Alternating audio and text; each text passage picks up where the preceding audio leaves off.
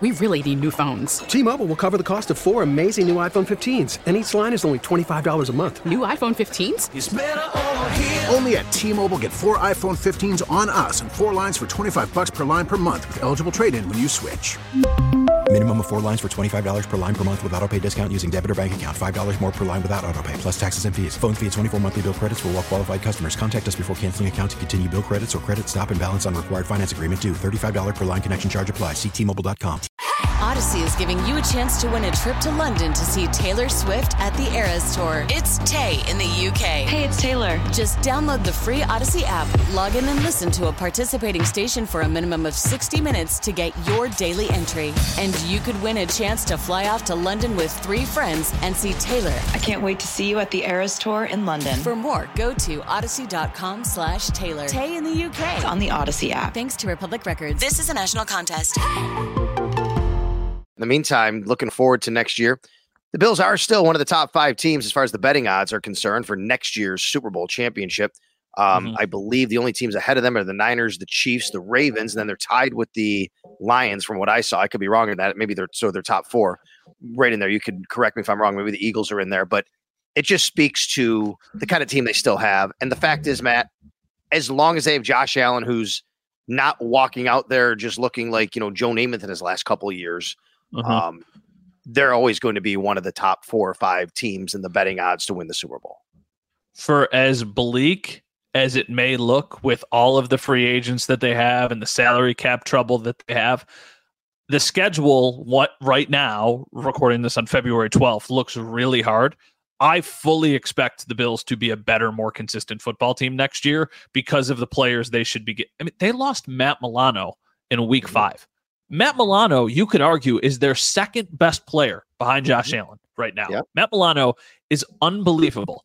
And Trey White, what if there's a chance that we're watching Trey White and Christian Benford and Rasul Douglas have some sort of rotation? And they had so many injuries that they dealt with, especially in the last game of the year. It feels so gross talking about injuries because the Chiefs had injuries, the Dolphins had, all these teams deal with injuries. The outcome of the Chiefs game could have been completely different if Terrell Bernard was healthy.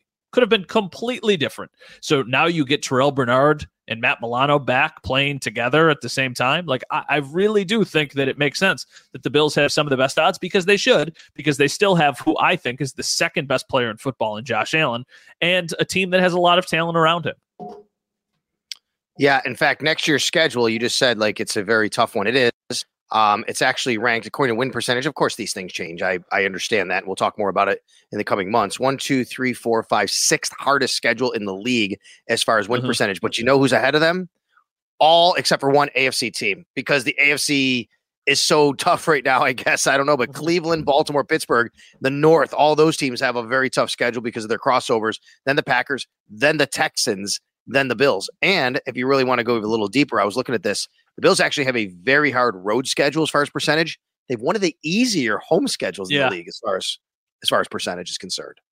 Yeah, for sure. It feels like besides the Chiefs and the 49ers, which are 2 really tough games, and this is obviously so far down the road, they should win every other home game if you're looking at this right now. It feels like if you're one of those people when they get the schedule who puts a W or an L next to each game, I think you're going to be doing that a lot of times on the home schedule.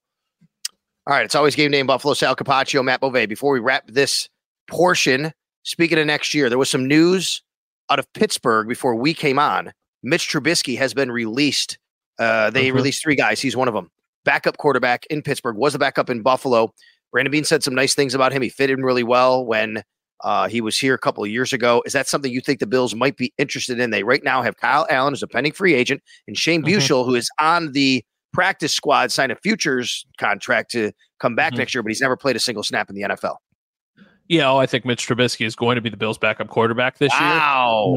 I really do. I mean, unless he gets some sort of big contract from somebody, which I just do not see happening based off of how the last 2 years have gone in Pittsburgh, it just feels like it makes way too much sense. He is more of a scheme fit for the Bills than Kyle Allen is. And just because of the way Josh Allen plays, because it's another year where he's a little bit older, I feel like having an insurance policy at a backup quarterback is a smart thing to do. You hope hope that he would never have to play, but I feel like if he did for a couple games, you would at least think you've got a chance. I don't know if you would feel that way about Kyle Allen. So I really do think that Mitch Trubisky, I mean, I said it on the last podcast before this even happened, that I thought this could happen, and then they ended up cutting Trubisky, and now I think that it makes a lot of sense. So I totally agree about, you'd rather have Trubisky than Allen. But I would say I think they do like Shane Buechele as a young guy, and he'd be more affordable because Trubisky, his vet minimum would be a lot more than a guy in a rookie contract, obviously. But the other thing is, and believe me, I'm not here to tell you Trubisky's going to get a chance to start somewhere. But if I'm Mitch Trubisky, I'm probably at least looking at an opportunity somewhere where, you know what, if that guy has a few 5-6 games where it's not going, I might be the guy. That's not happening in Buffalo. No, but how many places will that actually be an option? Right? Like how many it's a good teams? Question to dissect as we go forward because there's going to be some movement, but I think it's probably more than you realize sometimes. I mean, there's a lot of quarterback situations out there that are very, very fluid. Yeah. You know what another spot for Mitch Trubisky that would make like a lot of sense would be the Jets. If, Aaron Rodgers is coming back but has the injury questions moving forward, then that could be an option of like, hey, you could potentially play a lot of games because they're moving on from Zach Wilson. But I don't know. I guess it just depends. What does he value? Does he value familiarity and probably a time that he enjoyed in Buffalo? Or does he still think that he can potentially be a starting quarterback in this league?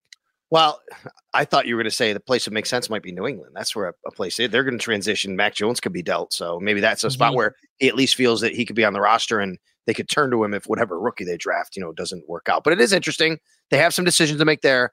And along the rest of the roster, we'll get into that. And it's always game day in Buffalo as we go forward. Odyssey celebrates Mother's Day, brought to you by T-Mobile. You can count on T-Mobile to help you stay connected on America's largest 5G network.